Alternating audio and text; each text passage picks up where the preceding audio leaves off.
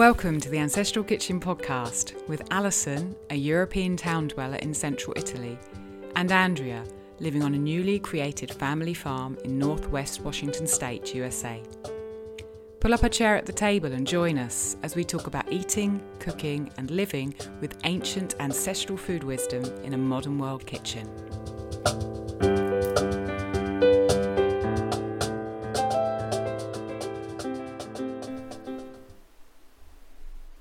Hello, Alison. Hi, Andrea. How are you? I'm awesome. So, Good. it's a little chilly here. I know you said it was hot where you are still. Hot, yeah. Jealous. It's already getting cool for me. So, just so the listeners know, Alison, you've got some construction going on next door to you. Yeah, you might hear summering or little sounds. It's not my kids trying to get in for once. We'll just get to play. I'm hoping they'll go home soon because they've been doing it all day, so they must be tired. Yeah. Maybe you should walk over there some water kefir. Yeah. So before we start, though, first I want to say thank you to the patrons. This has been such an awesome experience for us both, getting to talk to the patrons and we've been putting extra content up for you guys as a thank you. So if you go to that private feed, you'll get access to it once you sign up as a patron. We'll put the link in the show notes, but you can sign up as a patron of the podcast, help keep us funded and on the air, pay all of these podcasting expenses.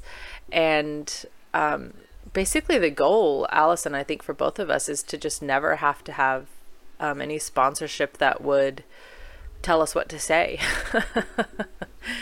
Be able to... Yeah, completely. So that the people who actually believe along the lines that we believe are the people who are helping us get the word out there, get our voices out there. Right, exactly. And speaking of the patrons, Chef Aaron, who has an awesome Instagram, he actually came on. He is a patron of the podcast, but he came on additionally and helped us record let's see. Actually, guess I don't know when it's going to show up in the schedule, Alison. He did an interview with us. I think it'll probably be after this one. It was so good, and he's also offered to do some other awesome content for the patron feed as well. So we're really grateful, Aaron, for you helping out the podcast, and I know this is all stuff that he's really passionate about too, and that's just that's the kind of energy combo we want to have. So yeah, so much gratitude. So have you had your breakfast? Actually did. I know you're ready. Wow, you're ready. I did actually have breakfast. I had fried egg and a little bit of apple crisp. I don't know if it's called the same thing over in England or whatever. You're not in England, but like that's where your language. Dehydrated apple, you mean? No. Okay, so it's not the same. It's like you cook down apples soft and you put like a crumbled topping on them. So I don't know what it's. Apple crumble. Yeah, like you. That'll be apple crumble. Okay, actually that name sounds pretty good. Apple crumble. I like it. And I have right now I made coffee for Gary this morning before he left for work, and so then I took the rest of it for myself and I put some of the colostrum in it. It is so good. It's basically like cream times 100. It's so delicious. And nice. Did you eat, Alison? Did you have lunch before we got on? Yeah, I did. We had some heart. I think I say that in almost every eggs podcast every time, now these days, don't I? Yeah. We had some heart, which I cooked a long time ago and then put a chunk in the freezer. And you pull it out of the freezer as if it's never been frozen. Wow. It's just absolutely wonderful. So I sliced that up and we had rye sourdough bread, which was from rye that we ground with the grinder. And then a salad with local leaves from the market and some herbs from the garden. I put lemon and olive oil on that, and I put olive oil all over the bread and some sauerkraut and some fermented garlic. delicious. Oh, and some beer as well. That I forgot sounds so that. good. Some beer. So you'll be relaxed. It was. No, Yeah, exactly. We put a bit of honey in the beer this time, which was an interesting taste and not something we've done before. But so it had a kind of a fragrant chestnut honey tinge. Your to it. beer has a very low alcohol content, though. Actually, isn't it? It's not really comparable to the beer we get at the store. Yeah, I can hardly feel it. Probably closer to like a. Yeah, I can hardly feel it. I think. Oh, keep going. It's almost like a water kefir. Yeah, it's almost like a water kefir. I think when most farmhouse brews, ancestral beer, the alcohol content, although it could be altered, so for festivals or for weddings, perhaps they made some that was a bit more alcoholic. Most of it that was consumed daily was very, very low alcohol. So I don't really notice it that much, apart from I love the flavour and it helps my digestion. Oh, of course. Absolutely. On the History of Food podcast, on the coffee episode, which is a really interesting one, by the way, if anyone hasn't listened to it, he had said, he was talking about how much beer everybody drank back in the day. And so he had said up until, the 1700s, basically everybody was kind of drunk all the time. And I was like, I don't know necessarily because I was like, it's not beer like we have now. I mean, if I drank that much, whatever, Budweiser or something, you'd probably be drunk all the time. But I'm really alcohol sensitive, and I can drink half a cup of the beer without really noticing it. So I don't think it has much alcohol in it at all. Anyway, it tastes nice. So speaking of food, let's talk about food. Why not? So the topic for today actually is a really fun one. I was talking to Tiffany. Tiffany and I were working on canning, and I was telling her, it'd be really cool just to hear a list of the kitchen tools that somebody considers essential in their kitchen. Because it's a little different for everybody and kind of based on your lifestyle and area and everything. So I asked you, Allison, and you said, let's do it. So what you and I did was kind of like with the refrigerator episode. We each put together a list of, I know as we've been sitting here getting ready to record, we've each thought of more. So we'll probably think of some as we go through it. But we each have a list of tools that we consider, very useful in our kitchen and some ideas about kitchen tools. So I thought this would be a really fun thing to discuss and compare and enjoy. I feel like I don't even know what to say today for some reason. I'm like, hey, where's my brain again? I haven't got it. So what I was wondering, Allison, is first off, if you could read your list, because you wrote down a list, and then I'll read my list, and then we'll just do like with the fridge, we'll kind of go back and forth through them. Yeah, great. Okay, so I tried to cover everything. I kept thinking of things afterwards and adding them. So in no particular order, we've got a hand crank grain mill. And grain mills can be quite expensive. This one wasn't expensive, but it does involve some arm work. It's a beautiful made in Italy chrome grain mill, which flakes as well, so we can have flakes. We've got a slow cooker, which I use for stock, lard, tallow, cooking bread, sometimes stew, cooking the heart like I did for lunch. And I use it as a crock to ferment beer. I take it out of the electric thing because it's the biggest container we've got. I've got a cast iron pan. Absolutely essential. I've got 2 mortar and pestles. One is marble and one is granite. I've got a lot of knives. Even though I've got my favourites, I've still got quite a few to choose from. My saucepans, I've not got many. I've got a milk saucepan, which has a lid. I've got an 8-inch frying pan, which is stainless steel. I've got 2 medium saucepans, which are both stainless steel. And I've got 1 very large saucepan, which is stainless steel. I've got 6 sieves. If you've ever seen me take a picture of myself with the back of my kitchen in it, there's always sieves there. I've got so many sieves. So there's some of them are used for tea, some of them are used for kefir, some of them are used for beer, some of them are used for vegetables, just for everything. So 6 sieves. I've got tongs, 2 pairs, 2 fish slices and 2 big spoons. I've got a mallet made of wood. I've got 4 stainless steel bowls, and I particularly have stainless steel bowls because they're light. I have 3 loaf tins. One's a new addition. 2 have lids. The other one doesn't have a lid. The third one doesn't have a lid. I've got a pizza stone. I've got a food processor which has a big bowl, a small bowl, a jug and a coffee grinder. I've got chopping boards. Some of them are wooden and 2 of them are plastic.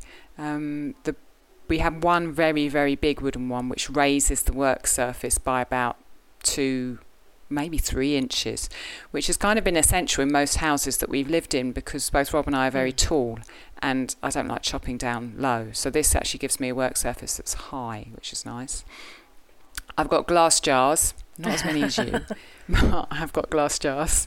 And they go from little tiny ones, 150 millilitres, which I can't translate into American, but it's small, up to a 5-litre one, which I think is 5 quarts, perhaps. I've got swing top bottles. I've got lots of cloth covers for my jars. I've got a proofing box, which Rob made for me. We maybe talk about that later. I've got oven gloves. I've got teaspoon and tablespoon measurers. I've got cup measurers. I've got 2 sets of scales, one for small measures, which is very accurate, and one for larger measures. I've got cleaning brushes for all my bottles. I've got Tupperwares. Most of them are plastic. The recent ones I've bought are glass, so I've got some glass. I've got a dehydrator that was really cheap. I've got a salad spinner. I've got a grater. I've got 2 loose bottom cake tins, 2 funnels, one tiny that goes in swing top bottles and one very big one. And we used to have an electric kettle which we used to boil for tea, but as I was telling you last week, it broke and we were all ready to go and try and get it fixed by the man who works at the local market who fixes things. But after 2 days of not having it, we were just loving the space that it left on our counter because our kitchen, as you know, is tiny, and so every inch of the counter counts. And having that space freed up on the counter just made us feel so much better and made us work more easily. So we decided to just put the broken kettle in the cupboard, and we're boiling water on the stove in the milk saucepan with the lid now, and it's lovely. Oh, I love it. So that's my list. And I think when I went back over it, we use all but 11 of these things every single day. And the things we don't use every day are not in the kitchen because we don't have enough cupboards. They're downstairs in another cupboard.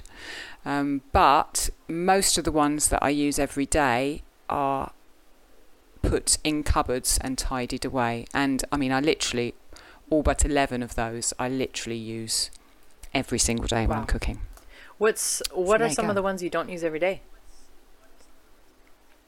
So the slow cooker, even though I do use it, I definitely use it once a week, if not twice a week. I don't use it every day. I don't use the mortar and pestles every day.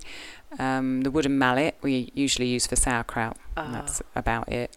The loaf tins a couple of times a week when I bake. The pizza stone, not very often, just every couple of weeks or every 3 weeks when we have a pizza. Let's look down. The proofing box I don't use in the summer because it's you don't need off here. So do you... And what else? The dehydrator I don't use every day. That's another one. So then, like the mortar and pestle, does that go downstairs? Yeah, that's downstairs. That stays downstairs. The food processor is actually downstairs because there's not enough room for it up here.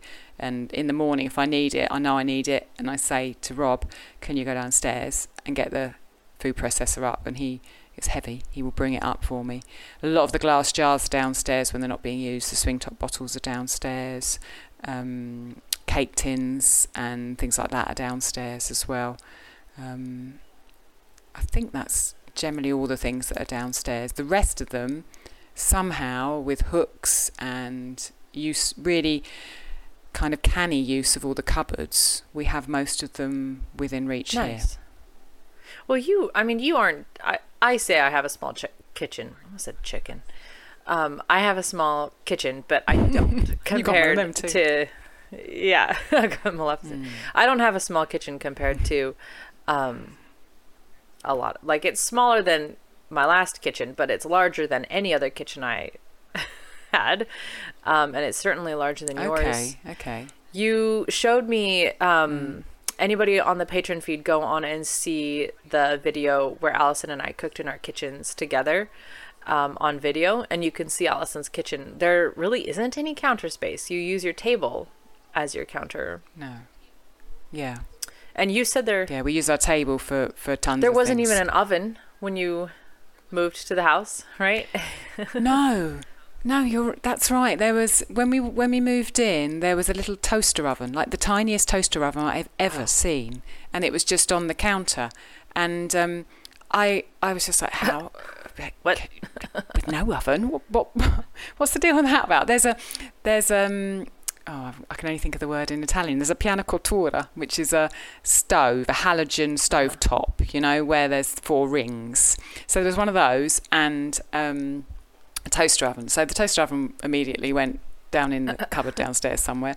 And we happened to have bought an oven for the previous house we were supposed to move into, which is a huge long story. And that previous house had gas. This house doesn't have gas, it is just electric. So what we did was we kind of shuffled things around and shifted this oven that we'd bought in and put it at the end of one of the work surfaces. Worked it out so it was exactly the same height as the work surface. It's basically our only work surface. And the oven, the cooker, has an electric oven, so that's fine because we're electric.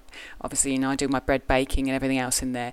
It has a gas hob, a gas stove, and we can't use that, but it has a glass top cover which we put down, and so that literally doubles our workspace because that is now being used. I mean, I'm looking at it now. It's got all things fermenting on it, and we've stand pans on it, and tons of other things like that, and that's doubled our workspace.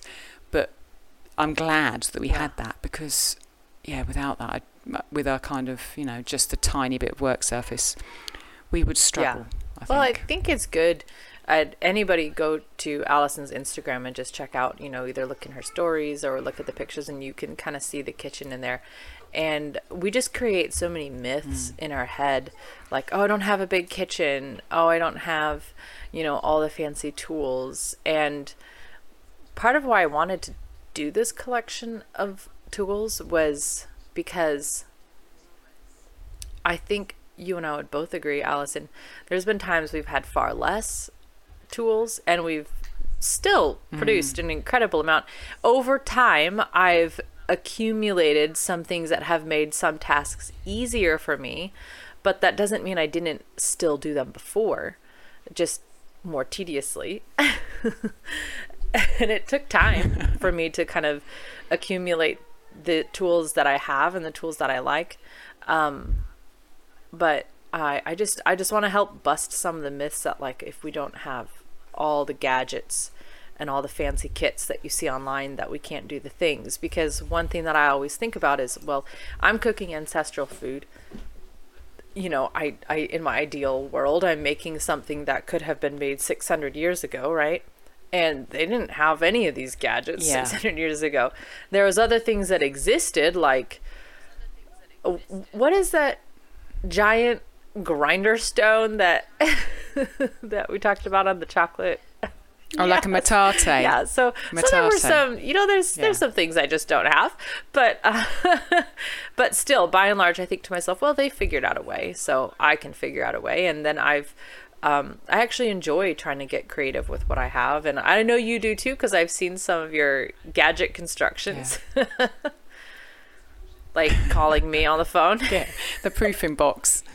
Yeah, exactly. My telephone, okay, which I gotta probably post... most listeners have not seen. I looks gotta like find a bomb. somewhere to post this picture, guys. Okay, a couple weeks ago we didn't need to record, so Alison and I just got to just have a phone conversation one morning, and that was really fun, Alison. I loved that. It actually would have made a really good episode, though. But but anyways, Alison sent me a picture of how she was calling me, and I don't even know what Rob did. I'm not even sure if that was legal. He had stuff like taped and like cords and like things all over. I was like, what are you doing? I think a flock of carrier pigeons might have been easier, but it was awesome. I was so impressed, honestly. Super impressed. My proofing box that he made for me looks somewhat like that, but it does the job. In winter, when it's cold in here, it keeps all of our breads proofing really well. There is an article on my blog, which we will link to, that explains how you can actually quite easily make yourself a little DIY proofing setup, and then we use our oven to put it in. So it's a bit of a hassle, because if I want to bake something, I have to take the whole proofing kit out and then turn the oven on, bake it, then put the proofing equipment back in, and you have to just really keep attention that you don't turn the oven on while the proofing kit's still in there, otherwise it melts. But it is actually quite easy if you've got some basic electronics, so we'll link to that. Well, we'll link that. I wanted to second what you said about thinking that we need a lot of equipment, because I think that often happens with fermentation. That you see these people who are fermenting have all this equipment, and you think that you need it. And there's a quote from Wild Fermentation which I highlighted before we started recording that I'd like to read, if that's all right. We said wild fermentation. yeah, I know, exactly. So obviously it's by Sandor, and he speaks the truth. He says, most fermentation does not require specialised equipment. There are gorgeous ceramic crocks for fermenting vegetables, but a jar you probably already have will do the job just fine. Carboys and airlocks enable you to ferment wines and meads much longer, yielding stronger dry beverages, but you can ferment more lightly alcoholic beverages quickly and easily in a jar, bowl, crock or bucket. Fermentation is easy and exciting. Anyone can do it. So I feel that's kind of that creative spirit that you're talking about, and to be able to use things for multiple purposes, like my stock pot that I use to ferment beer in, but I also use to make lard, and I also use to cook heart, and I also use sometimes to cook bread in. I mean, that's worth its weight in gold for all of those tasks. And that's the creativity kind of coming in and using one piece of equipment for lots of things. I absolutely agree with that quote. Let's see. And as a matter of fact, I'll read off my list too, but while you were reading that made me think I didn't even put crocks on my list. I forgot. Because I've always just fermented in whatever I had on hand. And I have a crock with stone weight and a lid. And somebody said a couple days ago, somebody was looking at it, she said, wow, that's really cool. I don't have anything like that. And I said, well, I literally bought this last year as like a housewarming present to myself, because, because I deserve it. But I was like, I've been fermenting all this time without this. I just got it finally because it was like, hey, I finally live in a house big enough that I can have room to put this, and I can just enjoy having this, all in one, stone crock with the stone that goes in it and a lid. And it is fun having it, but, nothing, I fermented in all kinds of weird containers. Okay. I'll read off my list real quick. All right. Let's see your list. Yeah. I didn't put like dinner plates on here. I just put like tools. Okay. No, what you done? All right. Ice cube trays, coolers, bussing tubs, large. Okay. You listed your kettles, so I feel like I should say mine. What's a milk kettle, by the way? Or milk pan? Okay. What did you say? It's just a small saucepan. Like, I think ours is about 6 inches. Okay. Then across. That's what this is. Do you know what 6 inches? I have a milk pan. Yeah, it's just a small thing. I have a milk pan, a slightly larger milk pan. I don't know what that would be called. 2 soup kettles, a Dutch oven, and a huge kettle. And all of those I either found or were free over the last 12 years.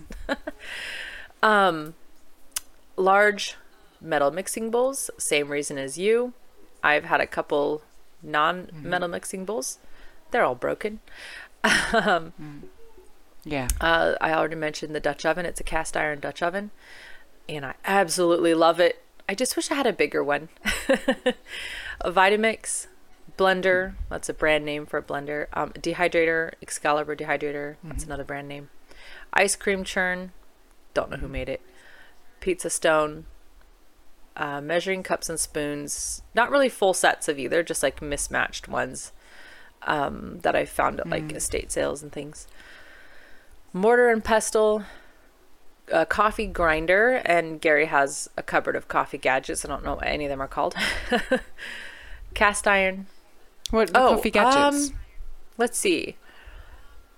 What do they do? Well, he has like all these different ways that he can make coffee. So that's his kind of thing that is over the years. He's collected bit by bit different ways. So like we have some Vietnamese coffee makers, a little stainless steel Bialetti. Like an espresso maker. Yeah, espresso maker. He got my Christmas present to him last year was this a special kind of small espresso maker and milk steamer that you can cook with on like a stove, like a wood stove or whatever.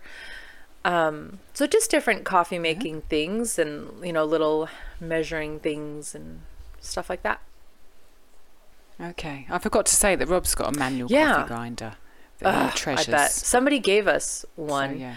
So, man, when I make my list, I start to realize how much of this was really something somebody gave to me as a gift, or they were moving and they gave it to me for free, or I found it.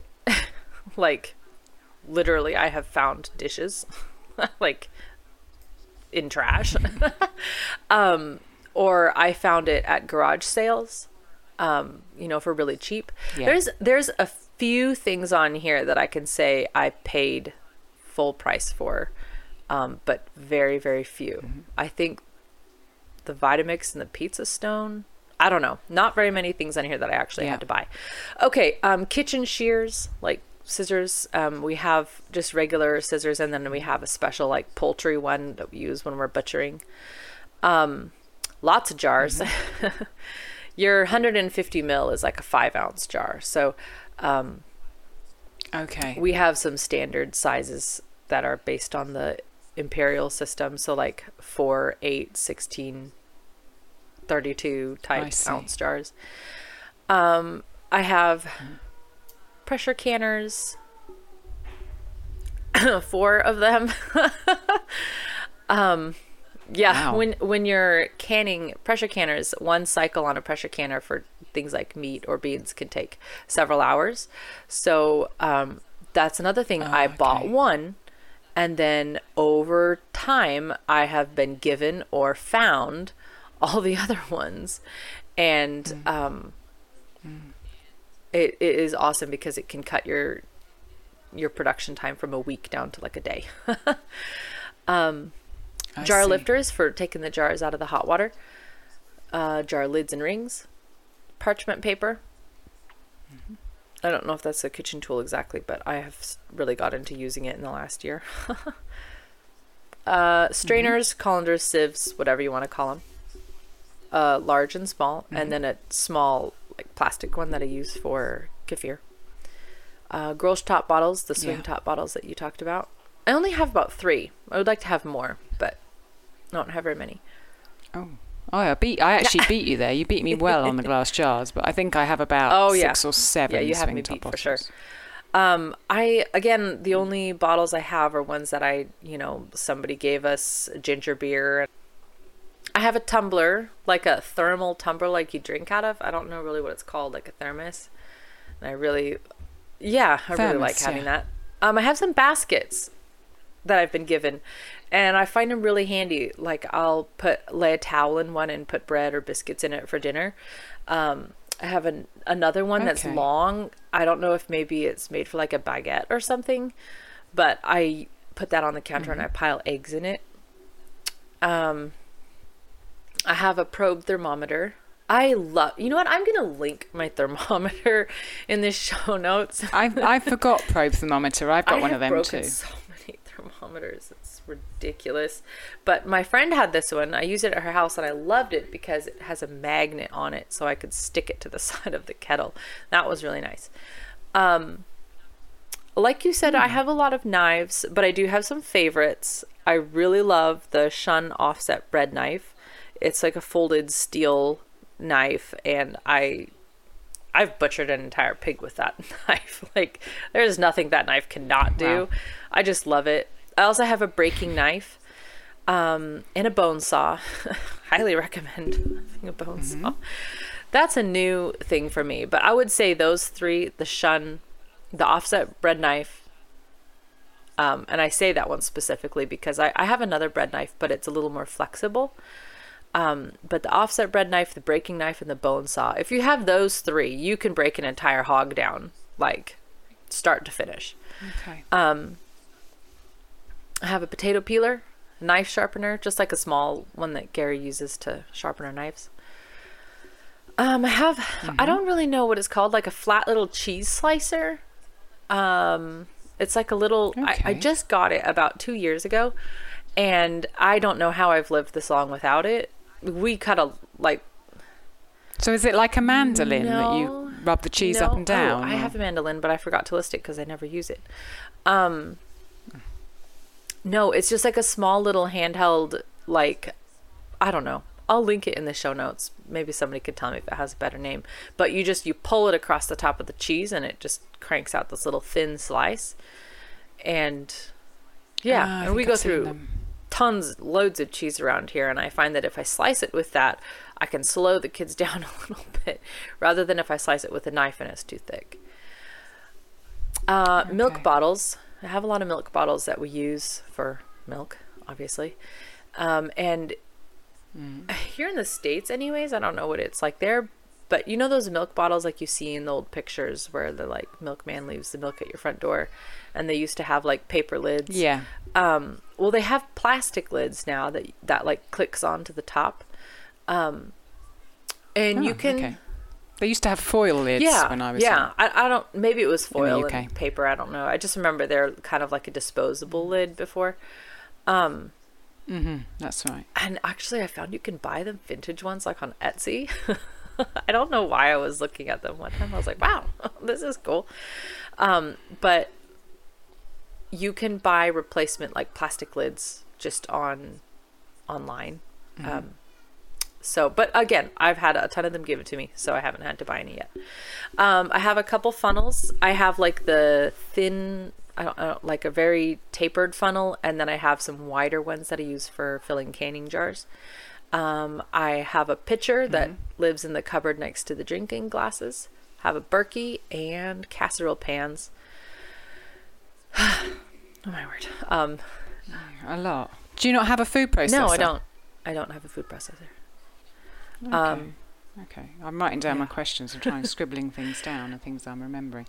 What I also wanted to say, something I missed off my list, which when you were talking about that cheese grater, was we've got a garlic crusher, but we've also recently got this kind of rubbery silicone tube thing that's quite small that you can put garlic cloves into and push against the surface and roll them, and then the skin magically comes off them. What? It is amazing. And considering I ferment garlic, so sometimes I peel 8 garlic heads in a row and it takes me hours. Usually I used to do them with a knife. I take the end off the garlic and then pull the bit of the skin towards me that I've caught and then turn it around and do the rest of it. But after a while, the knife kind of cut into my thumb, which I was using for resistance, and then of course the garlic gets in there and it starts stinging, and then all the garlic sticks to you because it's really sticky when you peel garlic. And then we got this thing free when we bought a mortar and pestle. It was just in the box, and I was like, what's this thing? You know, a stupid gadget, it's not going to work. And then literally you get your garlic clove, you put it in the middle, and then you roll it with the palm of your hand, and as long as you apply decent pressure, the skin just comes off. And so me fermenting garlic has completely changed. So I wanted to put a little yay in for the whatever it's called, the garlic roller skin remover. I guess, Let's talk about... No, I was going to say, I have a garlic press, but again, I didn't really think about it because I don't tend to use it so much. I tend to just I put the garlic on the cutting board, which I guess I didn't list that either.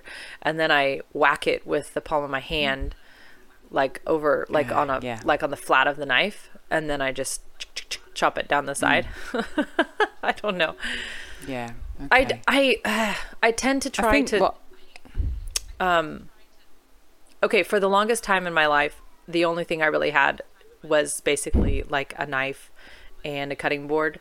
That was my primary tool for everything, and I always would see how much I could do, how far I could go, how fast I could work with just that, because I always thought, if I want the gadget, I need to earn the right to have the gadget. I need to be really good at my knife skills, which I'm not that good at them, but I need to be really good at knife skills before I can, deserve to get like a food processor or something. I don't know why that was how my brain always worked, but I still tend to. We haven't had the food processor for long, and it's kind of a similar thing for me, but with different motivation, because Rob and I have moved more than 10 times in the last 10 years, and we moved from England to Italy, back to England, and then back to Italy, and we've never been a family that could hire a massive truck to move all our stuff back to England, with thousands of euros or pounds flying around. So we've had to live really, really minimally in rented places.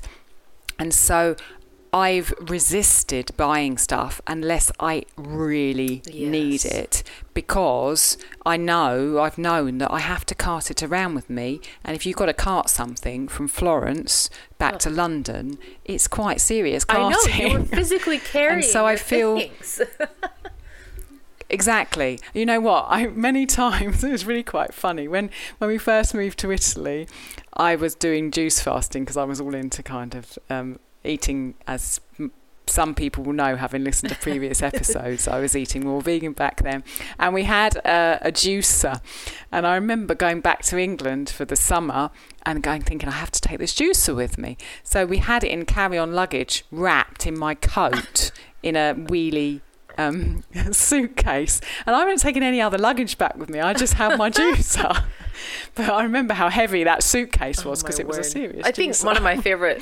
So I've had to always be like that. My favorite stories you told us is you going down the train with the jars clinking, all your ferments clinking. Oh gosh. Because we've moved so much, and when we particularly when we moved in here, there was a whole disaster, and we were homeless for a period of about 6 weeks, and so we moved between different places, and we drink kefir every day, and I eat sauerkraut every day, and I've been building my sauerkraut up for about 5 years now with a certain gram amount, because I can't tolerate it, and I'm slowly trying to heal my biome and make my biome better without giving me disturbing symptoms through having too much probiotic.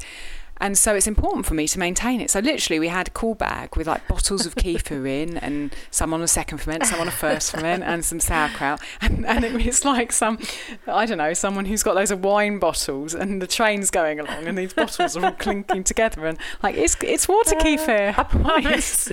Alison, anytime I talk to you, any excuses I come up with just go out the window, because there's just no excuses. I will. No, I mean, seriously, I have to say, during that period of about 8 weeks when we were homeless, we did not ever go without sourdough bread that I had baked. In every place that we went to, I had a silicone tin that I kept with me, and we had the starter, and in every place we went and bought flour, and I found the oven, and I made us bread.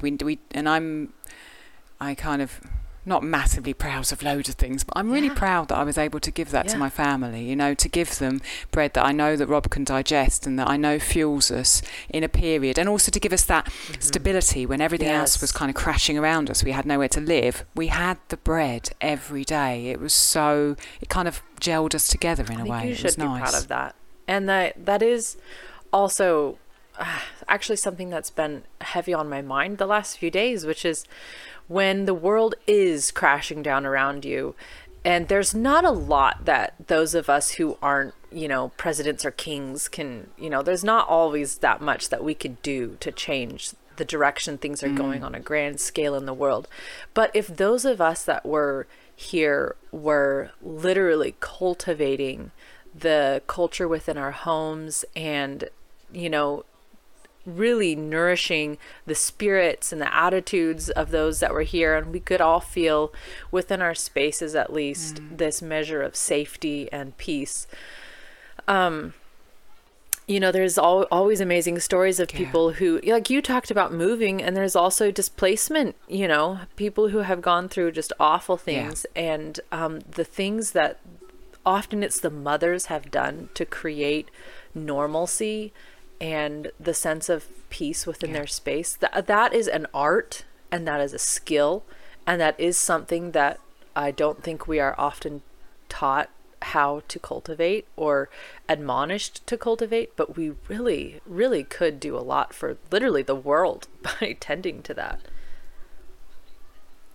Yeah, no, I agree, and for our children, Absolutely. for sure, to provide. It was very much an upheaval for Gabriel, because we'd brought him to Italy, and then all of a sudden we thought we were moving to this place, and we weren't. And he was 6 years old at the time, and suddenly we were in a hotel on New Year's Eve, and then we were in some other place, and then we were in some other place, and it was really difficult for him.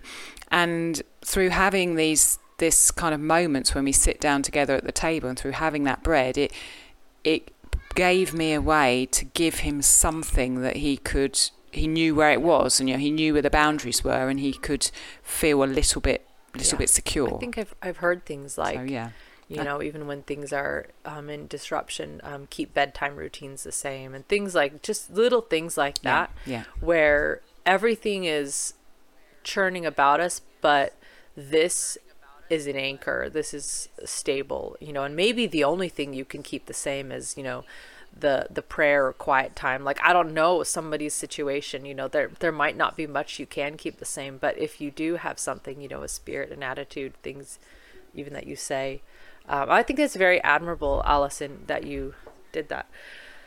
I felt very emotional thinking about that, though, just because there is so much going on right now. And we can get lost in just scrolling or reading or getting carried away in things that there's not much we can do. If there's things we can do to help others, then yes, I think it is in all of our responsibility to do it. But something that we all do have a responsibility for is our own homes. So,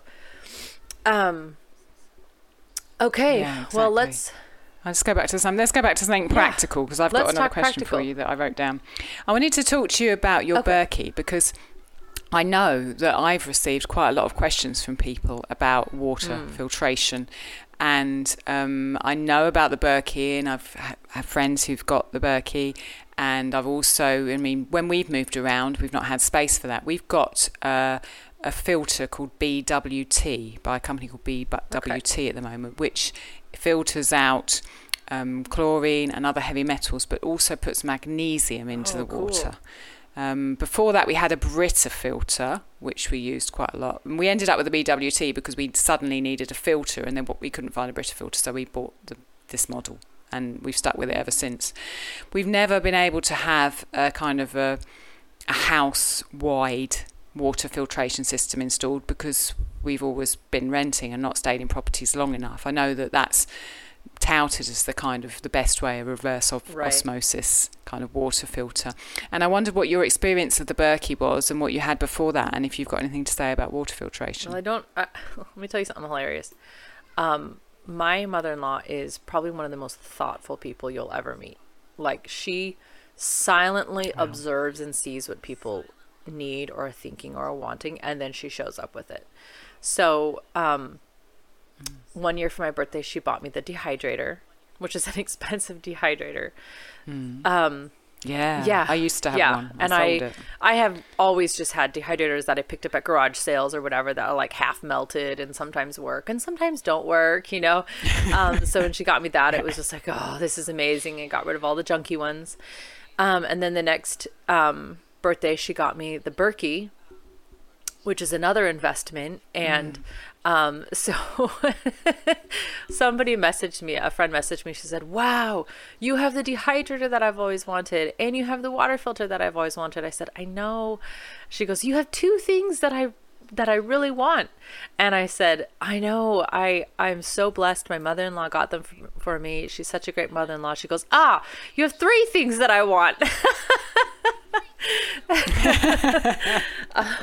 But I have heard, like you, the reverse osmosis is the best. I'm not actually that well versed in water filtration, but when we moved to our house that we lived in before this one, the city water was awful. Like, I was pregnant, and I remember just being rabidly thirsty and having to leave and go find water because I couldn't even hold a glass up to my nose. I could smell it.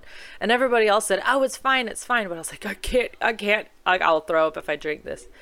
And we looked it up online on EWG. You can look up the chemicals that are in your zip codes water. Okay. And we had like all the worst ones, like the top 9 most toxic ones. Yeah. So we got the Berkey, as it is known for filtering out glyphosate and all kinds of other bad things that can get into our water supply. It doesn't put in magnesium. It doesn't put in minerals. People do buy mineral drops. We took a mineral supplement while we were there. Now we moved out here to the farm. We have our well is it's literally a mountain spring, so we have amazing water. There's no farming out here. Wonderful. We're just literally on a mountain. There's rocks everywhere, so our water tends to be like minerally, which can make your toilets orange. But so we filter. So do you put it in that water in the Berkey? So I filter. Well, I fill it up usually in the morning because it takes so long for the water to get hot in the kitchen. I put that pitcher that I talked about. It sits underneath the sink. I turn the water on and it starts running, and I can usually fill the pitcher about 3 times before the hot water gets to the house. So that way I'm not wasting water just running it down the drain. Yeah. But great. I get to my hot water, and I heat up the kettle or whatever while that's going on. So then by the time I'm ready to, wash dishes, then we've got hot water. And we filter it for drinking, but then we also use the water straight out of the tap, which is the well water. So I always use that for fermenting because I had read somewhere that mineral-rich water is better for fermenting. I don't know if it's true or not, but my ferments come out really bubbly, so probably something to it. And I use it for cooking, and sometimes we drink it, and I use it for making ice cubes. So I would say we use both back and forth here. At the other house, I wouldn't have even cooked in the tap water. It was so bad. It was pretty awful. Okay. We've got some well water up the hill where the farm is, where Rob goes running to get goat and raw milk. And friends who have cars go up there with massive, 10 litre, 20 litre containers and fill up from the well. But not having a car, and Rob's already running down the hill with half a goat. Milk and blood. And litres of milk. I'm not going to say, right, you go up there and you get me 10 litres of water. So we haven't been able to avail ourselves of it yet. But it would be really lovely to be able to have the spring water. There is also an artesian well on the you're corner blessed of our there, property. definitely. So we could go get water over there too if we wanted, I guess. But there's two wells on the property, and then there's that artesian well or spring or whatever it's called. It's just like a giant pond that is like perfectly still, but not algae or anything like that. I don't know. Yeah. Okay, so on yours, I actually did have some questions on yours. Okay, so you said hand crank grain mill.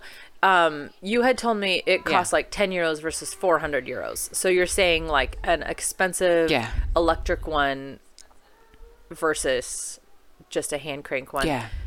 So there are lots of very, very expensive grain mills that are electric and have stones in them. And Ellie has that one, doesn't she? The two stones rub against each other. That's right. So Ellie has a mock mill, and there's one called a Como, which I think it's Como, which is quite famous. This one, when we first bought it, we didn't know how often we were going to use whole grains.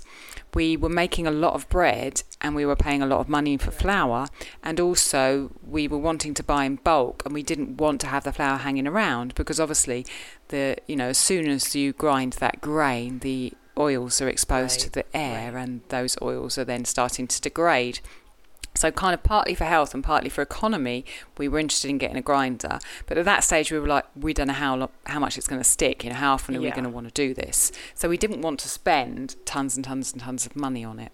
So we found one that was a cheaper model anyway, and it's €100 to buy new, and we got it second hand. But the only thing is, it's kind of you're paying for what you're saving in time, apparently.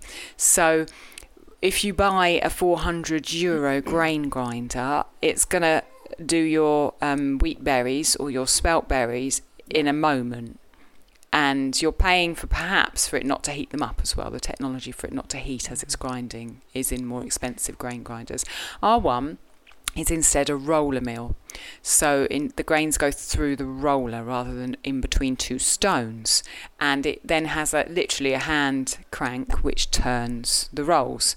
And at the beginning, I didn't realise that this enables us to do flaked grains as well, whereas you can't do flaked grains in a normal stone ground. Two stones each other can't flake a grain, but a roller mill can. If you just put it through once, you squash the grain to begin with, so you can end up with porridge oats. I was going to ask if you could do oatmeal in it. Oh, that's cool. You'd call it. Yeah. And so we spent the money on this, and we use it literally every week. And what I wanted to say about the kind of saving of time thing was that, first of all, it doesn't make a great big electric noise, which over time we've started to dislike things that make a great big whir and buzz in our house. But the second thing is we've kind of turned it into a family thing. So Rob does it because he's stronger than me. So he does the crank grinding, and I will tell him, this is what I'm planning. Have you got time to, flake some oats and grind some millet and sorghum and perhaps some barley this weekend? And he plans it in. And then what he does is he sets himself up on our table, obviously, because there's nowhere else.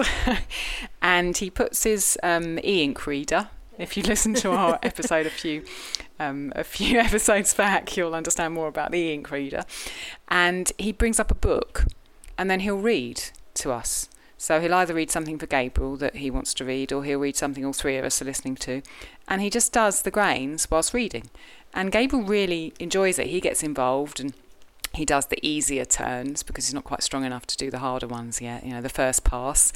And he looks forward to it because he's like, oh, can I have my book? Can I have my book? And we've kind of turned it into a family time together, which we never would have had if we'd bought that electric one that did it in a few seconds. So I feel I feel very attached to the fact that it's a hand thing, and the fact that we didn't spend much money on it, and the fact that it's Italian. It was built in Italy, and it's beautiful. It's made of chrome, metal. It's shiny and lovely.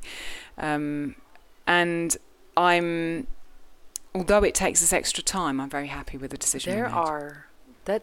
I don't know where I started. I love that you said that, Alison, because another thing that's been on my mind a lot lately is that, and this is the perfect example of it, is sometimes the things we lose by efficiency, and efficiency is kind of the god right now. Wow, it's faster. It's hands off. Now the car is going to drive itself. And I suppose at a certain point, if you're scaling it, if you have 12 kids, now somebody's grinding grain 24 hours for 2 days. That could get tedious. So there could be an exchange there. But I don't know. I love everything about what you said, because it isn't efficient, and that's why it's beautiful. And that's why you get the other on the Wise Traditions podcast. I'll link the episode in the show notes, but there was a recent episode where she talked about nutritious movement, and this one gal's kind of putting forward this theory that movement should be considered nutritious, because a nutrient is something that if we don't get it, then our body has a symptom. And she goes, well, if you don't get certain movements, your body also has a symptom. That's Katie Bowman, yeah? Bowman. I can't remember her first name, but I think it was Michelle or Katie. Yeah, you're probably right. No, it's Katie. I've read like virtually all of her books. Yeah, that's who it was then. And she talked about how everything that we do in life, you would trade that hand crank mill for an electric one, eliminates physical movement. Yeah. And I think about that, I've been hauling all the buckets of water for all of our birds just by hand. I go over to the pump, I fill them, and then 2 at a time, I carry them up to the birds, dump them out, take them back down, fill them, take them back up. And then 2 weeks ago, I started using the lawnmower with the trailer, because it can take a couple of hours just to haul the water. And I was like, I need to be a little more efficient about this, because I don't have an entire day to spend out here hauling water. And I kind of hated it, because I didn't really want to be more efficient. There's still a lot of manual labor, filling them, loading them into the wagon, then driving them up, and then unloading them and taking them through the pen. So there's still manual labor, but I was just like, I just can't scale this.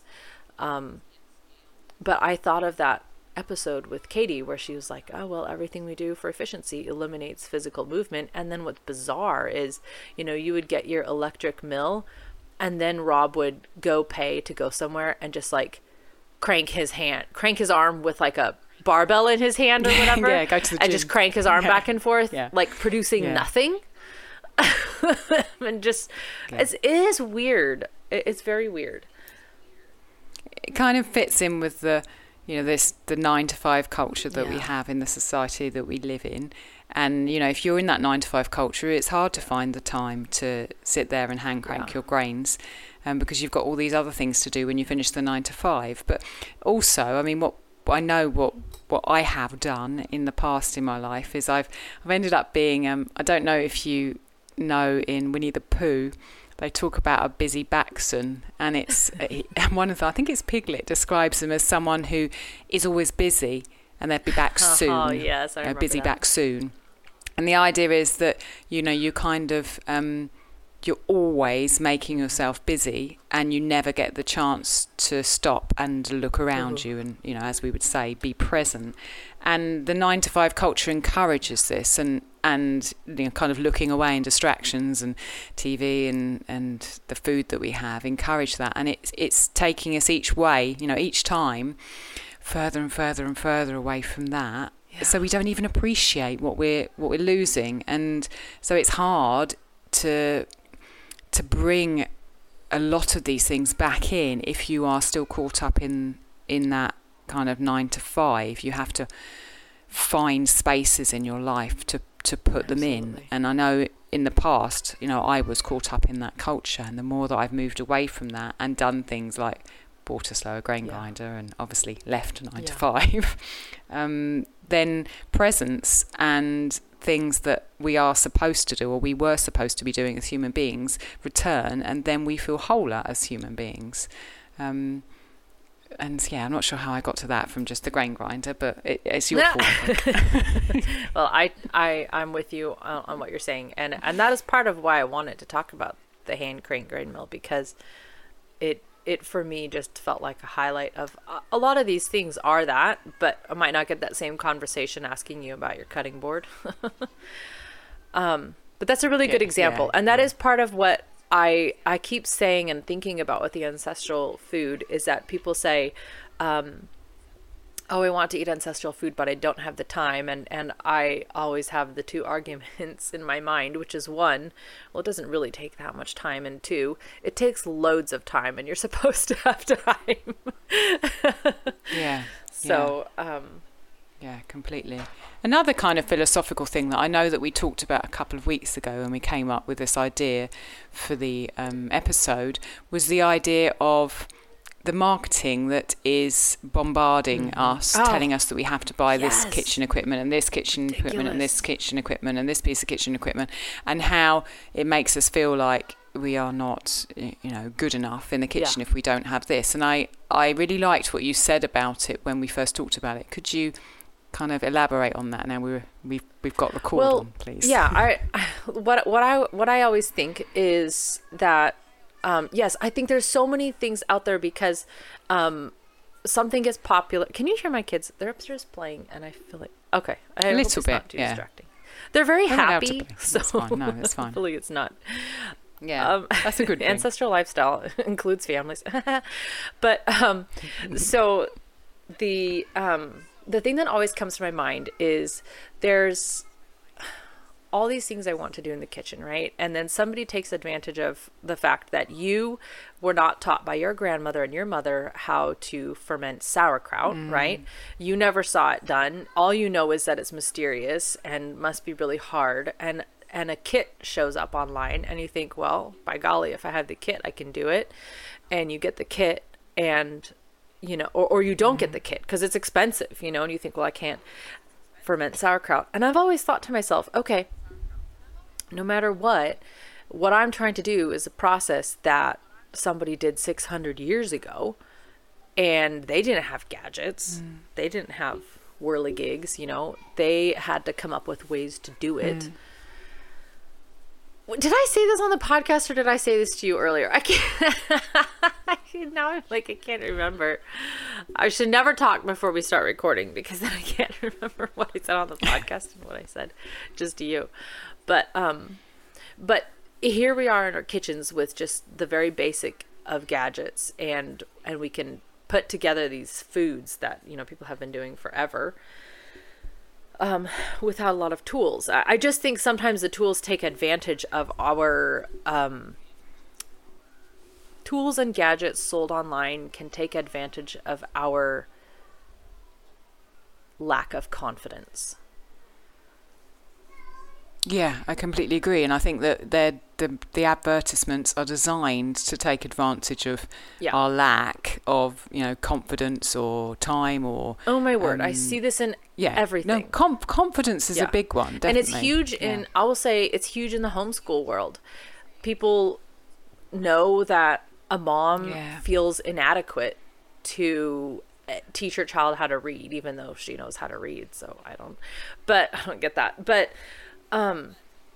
So they sell, you know, certificates and expensive curriculums and fancy kits and things like that. And I'm just like, what? It's just, you're just taking advantage of the fact that somebody feels inadequate and, you know, basically selling them a product to try to give them the confidence. And another thing that isn't exactly this, but that I always say about the kitchen, and you alluded to this when you talked about how you have the things you use every day and how you have the things, but I always have said that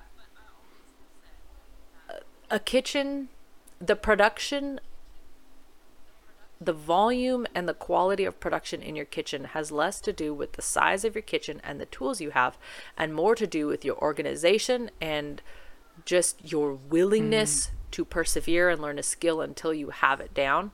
Because I have produced 10 times in a day from even the smallest kitchen I've ever lived in, versus I've been in huge kitchens that I haven't even been able to make a sandwich in because they're so just not set up for actual usage. And I remember talking to somebody who had a house with a gigantic kitchen, and she said, well, we never actually cooked in it. And they lived there for several years. I was like, what? But they would bring food home from the store and heat it up.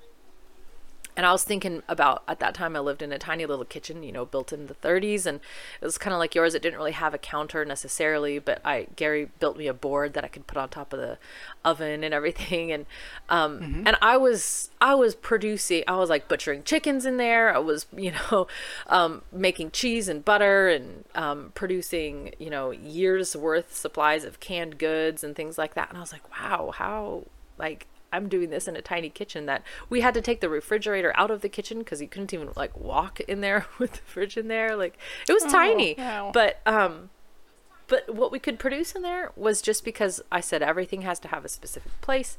You have to know exactly where it is. And then I would look at a dish and think, well, I haven't touched that in a while, so out it goes, you know.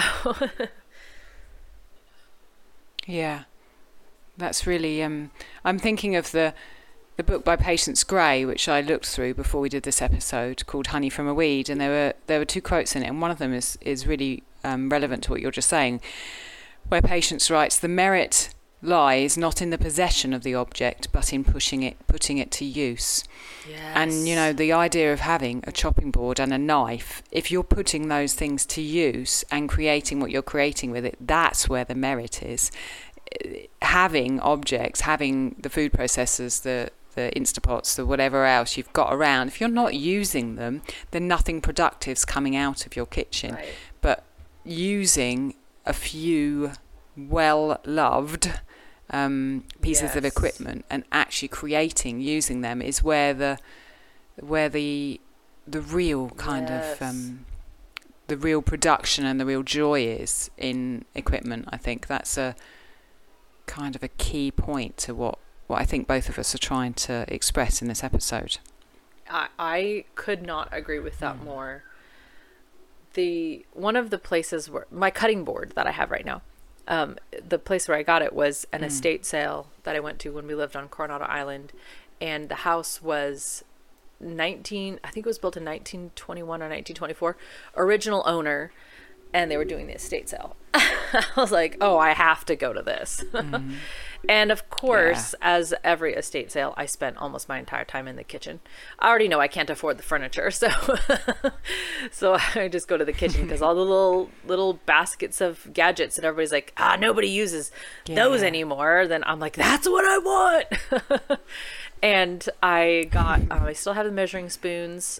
We had to get rid of almost everything when we left there again because kind of like you, we were driving around with everything that we could pack in our car. So every time you move, you get rid of stuff. And you're like, oh, that was pretty. But I got a pig-shaped cutting board and some tin, like, measuring spoons. I don't know what you call them there. And I just loved being in the kitchen because you could see that it was really used. It was an old-fashioned kind of stove, like very old-fashioned, which I loved. And I found some pretty cool gadgets there and an address book that I still use. Wow. I think that's a nice thing to also shout out, estate sales, secondhand shops, thrift stores, op shops, whatever they're called in your part of the world. We, when we lived in Cornwall, there's a lot of charity shops, as you call them in the UK, in the town where we lived in Penzance. And I've got loads of kitchen stuff from there. Yes. Including some measuring spoons, which I absolutely love. And I know that having talked to Ellie quite a lot from Ellie's Everyday, in watching her Instagram, she gets a lot of her kitchen equipment from op shops, is what they're called in the States, in Australia. And I just think there are tons of second-hand stores with lots of little goodies. And to root around in them as a pastime is not is a fun thing to do anyway. And you can get really, really useful things that you are actually a lot of the time very beautiful. The measuring spoons that I got, which if you scroll down my Instagram feed, you'll probably see them at some point, are wood with some bees kind of engraved on them, and they're just really beautiful, and they cost me next to nothing. And I've used them literally every day since I bought them, like 4 years ago. I believe it. So that's a great place to go and just nose around and find great little finds that can help you out. Do you have garage sales there? I don't know what you would call them. No, not really. Sadly, there's not really so much of a second-hand culture in Italy as there is in the UK, and that's one thing that I really miss, because when we were in the UK, we bought a lot of our stuff second-hand, like the furniture in our house, a lot of clothes, a lot of the kitchen equipment, because there's really quite a large culture of second-hand stores. But in Italy, there's not. What I did find last year, or the year before last, at Christmas, there was a really, really big Christmas market at one of the churches in Florence. And I went there and I was like, oh, wow, finally, and so I got some bits and bobs there. But I think it seems to be only a kind of an occasional thing, not so much. So when I do find them here, I get quite excited and I squirrel myself into looking at things. Does the large secondhand culture come with the large consumer culture, though? Because you're replacing things. I think actually in England it comes because the high streets are kind of dying and the retail properties are empty, and the charity shops can rent them for lower rents than stores, so they've just kind of popped up everywhere. But I think probably it comes with a kind of a buy and throw away culture that it changes your keeping culture when you have that available. Yeah, for sure. When my sister and I went to Russia that one summer, all the girls were asking us, they're like, do you have everyone says you have stores where people sell things that are used? What are you going to do with something that's used? And then you look at like how they even like their plastic bags from the grocery store, they're like patching them at night, ironing them, taping them and stuff like that. You're like, something that you throw away here, by the time you really throw it away, there's shoe repair shops everywhere, typewriter repair, by the time they throw it away, it is trash. You wouldn't want to buy it. But I was like, how do I explain to her? People get rid of things that are perfectly good and then just go buy another one because they want a different color. Yeah. So I think secondhand kind of does go hand in hand with consumer culture, but But at any rate, we're able to take advantage of it. And I'm looking at my list again, and there's a few things on here that I bought new. The thermometer I bought new. I ordered it specifically. The Berkey was new when it was given to us. The pitcher, I love my pitcher. It's beautiful, but I bought it at, there's a store that sells like kitchen type goods. I haven't been to it in years, but when I didn't have kids, I used to go just because I could stop by a store casually without really intent to buy anything. And I don't do that anymore. But I would always walk in and I would just go to one place. I would go directly to their clearance shelf and just see they would have things, that, were marked down to just really, really cheap. And there was a beautiful pitcher, and it's an expensive brand, but we just use it for everyday filling water. It's like a ceramic green pitcher. I just love it. But, it was like a couple bucks, and we've used it every single day for years now. So talking about using things every single day, if you had to pick, say, I don't know, 5 things out of your equipment list that you'd find really hard to be without, what would you choose? The Dutch oven. I don't think I can live without the Dutch oven. Things that would be hard to do. Allison, that's a rude question. I put you on the spot, sorry. I don't know. Everything on here, I look at it, I'm like, well, I did without that forever. And I figured out the pressure canners. I really would have a hard time replacing the pressure canners because they do a specific job. If I don't have a cheese slicer, I can use a knife. If I don't have a knife, I can use a shredder. If I don't have a shredder, I can just take a bite of the cheese. But if I don't have a pressure canner, I literally cannot pressure can. And that is one of the only ways we're able to store enough, of our vegetables. And, we can do soups and things like that. And since we don't have, produce year round around here, either you have lots and lots of freezers and pack them full, or you find some other way to store vegetables and things like that. So I'm trying to think of my 5 here, and it's not easy because I think the knives and chopping boards kind of aren't part of the game because they're important. I wouldn't be able. I'd find it very difficult to live without my cast iron pan because I use it for everything. My cast iron frying pan. You're right. I love those. You see, there's more, isn't there? And my funnels, my jars, and my sieves. My scale. I wouldn't be able to ferment anything, It'd be really hard to be without and scale. I'd find it difficult without the slow cooker The scale is one thing that... Well, I suppose I could use the scale I've had for years. I think I got it when we got married. It gave up the ghost whenever we were doing the pig butchering. So it died during that. And it's one of the few things... I waited actually a couple weeks. I thought, maybe I couldn't live without it. I had to buy another one. So that would be a hard thing for me to do without, because I mostly weigh my flours and things like that. And then I like to weigh herbs and spices, and Gary weighs coffee. And I don't know. We use it for lots of things. So I think really what we're saying is a lot of the stuff that we have, we'd find it very difficult to be without, which is a good sign because it means we're putting those things to use, like Patience Gray says, the merits in the use. We're putting them to use, which is cool. The parchment paper is a funny thing. I think we're... because I have this aversion to buying anything that will get thrown away. And so we don't do paper towels or, things like that. Just because, not because I have this moral high ground feeling or something, just because I'm like, I'm going to buy this and then I'm going to throw it away. That's hard pill to swallow for me. But parchment paper, I started using it in the past couple of months because I was calculating how much time I was spending washing dishes. And I was just thinking like, wow, I am spending a fairly significant chunk of my day washing dishes. And by lining the casserole pans with parchment paper, I felt like I was shaving that time down a little bit. You mean when you make bread, or what you're putting in there? Yeah, sometimes bread, I don't know, bread pans aren't that hard to wash.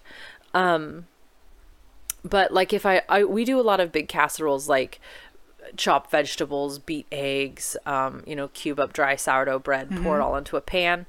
And those just make such like sticky mess in the pan. Oh, I see. And you just scrape it off. So I It's just really started hard, laying a piece of parchment in there. And the first time I did it, I was like, wow, this is self-indulgent, you know, like, look who you are, you know. But then after that, I was like, you know what? I liked that feeling of not having to screw up the pan for 40 minutes. And so I've got something really quite amazing for that. I've got a rod, and he scrapes it. Oh yeah. When you talked about, You got to get yourself one of them. when you talked about Rob running downstairs to get the things, I was just thinking like how much running he does for the family's food, running up and down the hill, running up and down the stairs. Yeah. I just love it. He loves it though. No, he does. Yeah, I know he does. It's better than running on a treadmill or something. I think we're completely. I think we're looking at my timer. We should probably close up. No, I have the list in front of me, not the time, so I don't even know where we're at. Okay, yeah, let's stop. Exactly. I'm just gonna glance through the list anything else and see that you if want there to add was before we finish? anything else. Yeah. Maybe listeners can share with us. I would like to hear what tools other people consider Amen. Indispensable, essential. Because I'm just interested to know what people do. And sometimes, you know, I don't want to smack gadgets too much because like I'm kind of saying, oh, you don't need like a bubbler to, you know, ferment. But you know what? If having that is just the thing that makes your life easy, like I think that's phenomenal. Yeah. Somebody probably looks at my list and says, really, you have a dehydrator? Like just put it in the sun, you know? But you know, it's just that thing that makes my life a little bit easier that I'm willing to accommodate. So, don't think if you're like, but I love my avocado slicer, you know, I don't care what your gadget is that makes your life easier. I think everybody. Oh, I'd love to see them though. Particularly if anyone's got them from kind of old ones or things from thrift stores or things that are particularly, meaningful to them. I do have some cute little ravioli cutter and things like that I found in antique stores that I didn't put them on the list because they haven't really made it into the being frequently used type rotation. But I do like to pick those little things up. So what should we say? Tag Ancestral Kitchen Podcast or that's probably. I was trying to think of a clever hashtag and I can't. I've been using this lately. Hashtag Bring Back High Street. Put that on there. Because Bring Back High Street, let's go back to buying those wooden measuring spoons from somebody on High Street instead of, you know, plastic ones manufactured in a factory in China. You know what I mean? Like, let's just let's see, for you, something made in Italy, for me, something made in the US, for somebody in the UK, for somebody in China, something made in China. You know what I mean? Like, get it from where you're at and support the person where you're at instead of you just a nameless... I don't know. It makes me want to go into we've got a ferramenta, which is kind of a ironmonger stroke kitchen stroke kind of loads of other things. It makes me want to go in there with my camera and video. I want you to go in there with your camera, please. Show you. I want to go there. All right. Anything else that you want to put on here? No. I'm getting hungry for my supper now, so I want to go okay.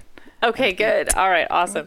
Well, thank you again, listeners, and we want to see your kitchen gadgets. Hashtag Bring Back High Street, or tag me or Allison or the podcast. I don't know. I love seeing people's Check out the show notes, and if you want to leave us a review, all the details are in the show notes. We organise that now, and everything we've talked about today, including the Patreon as well. The details will be in there, so you can scroll down and find anything you want. Awesome. Thank you, Allison. Thank you very much, Andrea. Till next time. Bye.